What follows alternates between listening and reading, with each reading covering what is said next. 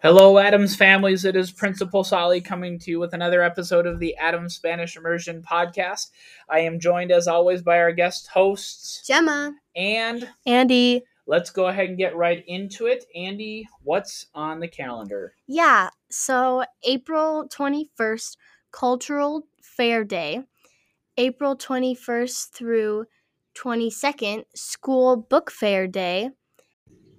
May 2nd, change in the pickup process.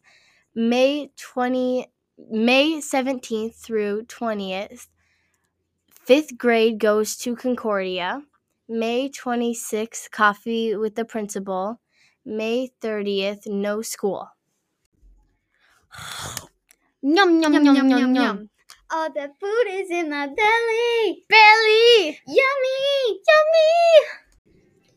Thanks, Andy. Gemma, what's for lunch? Of course. Monday is nachos with taco meat, baby carrots, a cup of salsa, and clementines. Cold lunch is the same thing every day. It's a soy butter sandwich with the same sides as hot lunch. Tuesday is sweet and sour chicken with jasmine rice, broccoli, snap peas, and a peach cup. Wednesday is a roasted drumstick with jasmine rice, a dinner roll, grapes, tomatoes, mixed vegetables, and a banana. Thursday is Alfredo chicken strips with penny pasta, cucumbers, roasted carrots, and apple slices. Friday is Italian dunkers with baby carrots, mixed vegetables, and grapes. Thanks, Gemma. Before we get to the rest of our podcast, we're going to introduce an interview that we had with Senora Nolan about reading. So we've only got about 8 weeks left of school, and so we want to take some time to think about how our families can support their kiddos in the last 8 weeks of school, as well as the summer approaches, specifically around the area of literacy. And so we've got a special guest here with us, Senora Nolan, and so I'm going to ask that she introduces herself, and then we're going to go through some questions that hopefully pertain to our families as we think about the rest of this year and this summer when it comes to literacy. So, welcome, Senora Nolan. Can you do a couple things and share with us your name, a little bit about who you are and what you do here at Adams? Sure. My name is Senora Nolan. This is my 9th year here at Adams. Before that, I taught in an English-speaking school out in Hopkins. I have been doing kindergarten for the past 8 years, and then this year moved into the WIN reading teacher position. And so with that position, I do small group reading group practice in classrooms in kindergarten, 1st and 2nd grade, and I love it. So you mentioned that you go into our kinder through 2nd grade classrooms, supporting our kiddos with their reading skills. So how are you supporting our students to becoming better readers, or what does that look like in the classroom? What I do is I go into the kindergarten through 2nd grade classrooms during their literacy block. So it's when the classroom teachers are also doing small group work and the children are doing independent activities. And so I go in and do a separate small group so that we have 2 small groups running at the same time, which gives children more support and more practice with their reading. In our small group, we practice things like fluency, phonemic awareness, phonics, just how to become better readers, how to understand and what you've read, how to sound and decode out words, lots of different practicing skills. Sometimes I also support during their writing time. If we finish with our small groups and they move on to writing, I'll stay in and help the children with writing and sounding out the words that they want. Awesome. So our kiddos in K2 are getting a lot of support in addition to what they're getting from their teachers, from you. So that's great. One of the things that I've heard a lot of our families ask is when their kiddos are at home, should they be reading to their students in the language that they speak at home, or should they be reading in Spanish?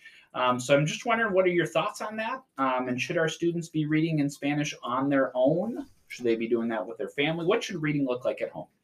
At home, reading should look like when you're reading to your students at home, you're reading in whatever language is most comfortable to you. So you're picking books that are of high interest to the student.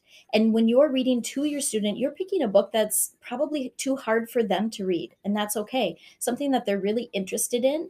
So you can read it to them and you guys can have a discussion about the new words that are there and all of the things that come along with the book. When the children are reading on their own, we would love for them to read in Spanish. It's sometimes difficult for families who don't speak Spanish. That's okay. Kids can work on practicing and sounding out and work on fluency. They should be reading books at home in Spanish that they're very comfortable with. So it could be ones that they've already practiced before. But it's okay if they want to try reading in English as well, especially in the older grades once they've learned more of that. In K2, we focus on teaching Spanish first. So they learn to read in Spanish. They learn the phonemic awareness and the phonics, putting the letters and the sounds together and then blending those and sounding out words first in Spanish. And a lot of students, once they have that skill, are eager to try that on their own in English as well. But go ahead and read to your students in whatever language is most comfortable for you at home. Thanks. So a lot of our families really want to make sure that they're supporting their kiddos when they go home and making sure that they're staying on track when it comes to the school. But reading is a pretty big thing to do. So what's one easy way that our families can support their student or students at home to becoming better readers? Reading to your students is probably the easiest way to support them. That encourages their love of reading, their interest in books, helping them figure out what kinds of different books are out there in the world and what they really like and what they really enjoy.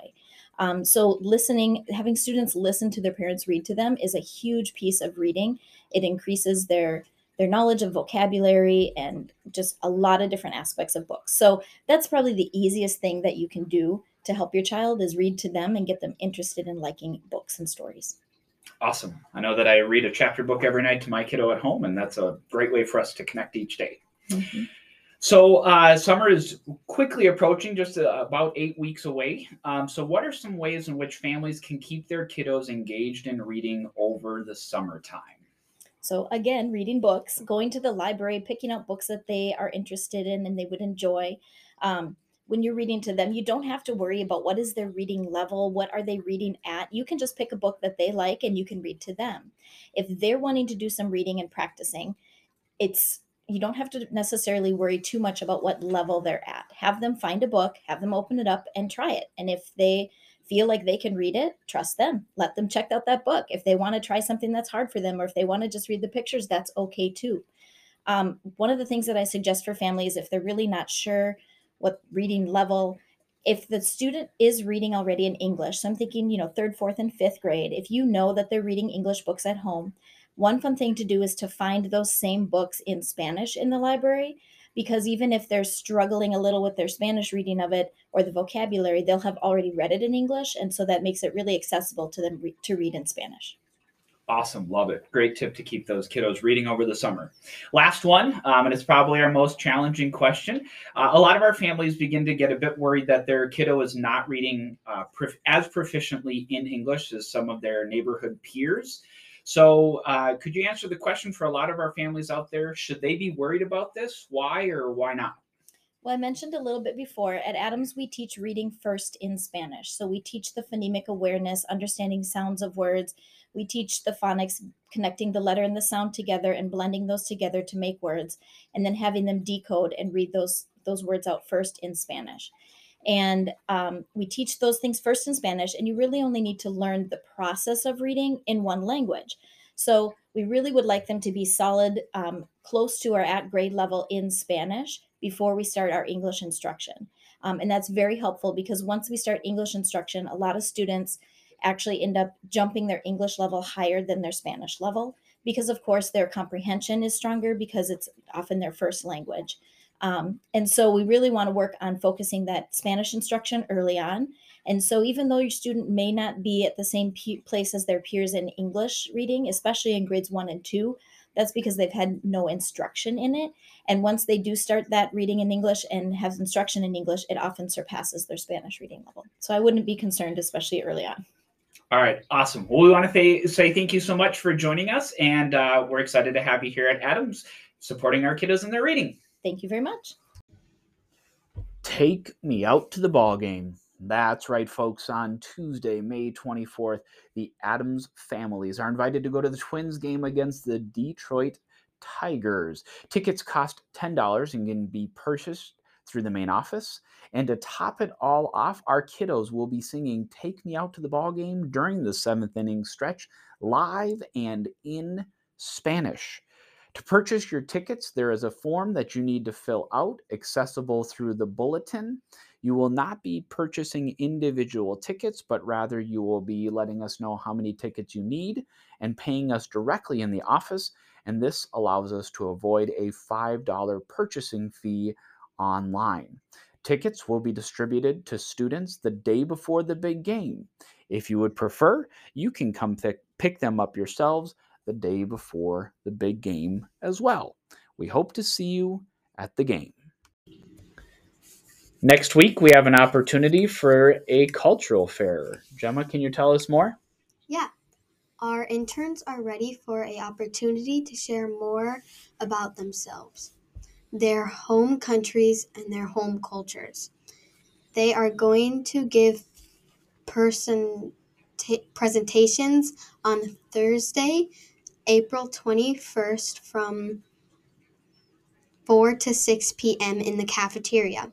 Families are welcome to come and partake in this presentation. While you're here, go check out the book fair and pick up a few new books for your kiddos. Next week, we also see the book fair happening here in person. There's a couple things for you to know. Andy, can you share with us what those would be? Yeah, so students will have the opportunity to go shopping for books with their class during the school day on Thursday, April 21st and Friday, April 22nd. Families can also come to shop the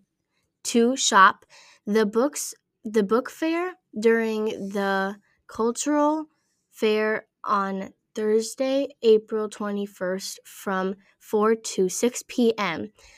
Students looking to buy books in person need to bring cash with them to make their purchases. Credit and debit cards are accepted. Any money or cards sent with students are the responsibility of the students.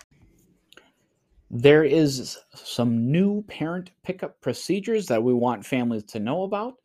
The procedures for parent pickup at the end of the day will be changing effective Monday, May 2nd. Starting on Monday, May 2nd, our families will be coming into the cafeteria to collect their students at the end of the day. Our doors that enter the cafeteria are nearest Watson Avenue, and they will be opened no earlier than 3:55 p.m. Students will already be waiting in the cafeteria in rows according to their grade level. If you have more than one student, you're going to find all of your students in the same row as your youngest child. There are going to be 3 separate areas for families to sign their students out.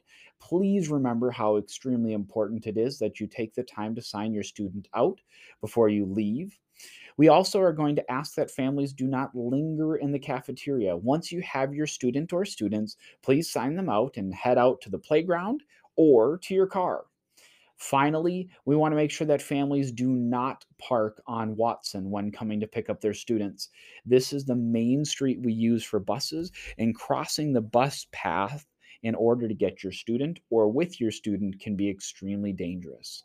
Thanks for following these new procedures, and remember that these procedures go into place Monday, May 2nd, and these procedures will stay in place as long as the case rates of COVID in Ramsey County are low. And now for the weekly joke! Hey, Andy. Yeah, what's up, Gemma? What do you call a bear with no teeth? Gemma, I don't think I know that one. Well, it's a gummy bear! I love gummy bears!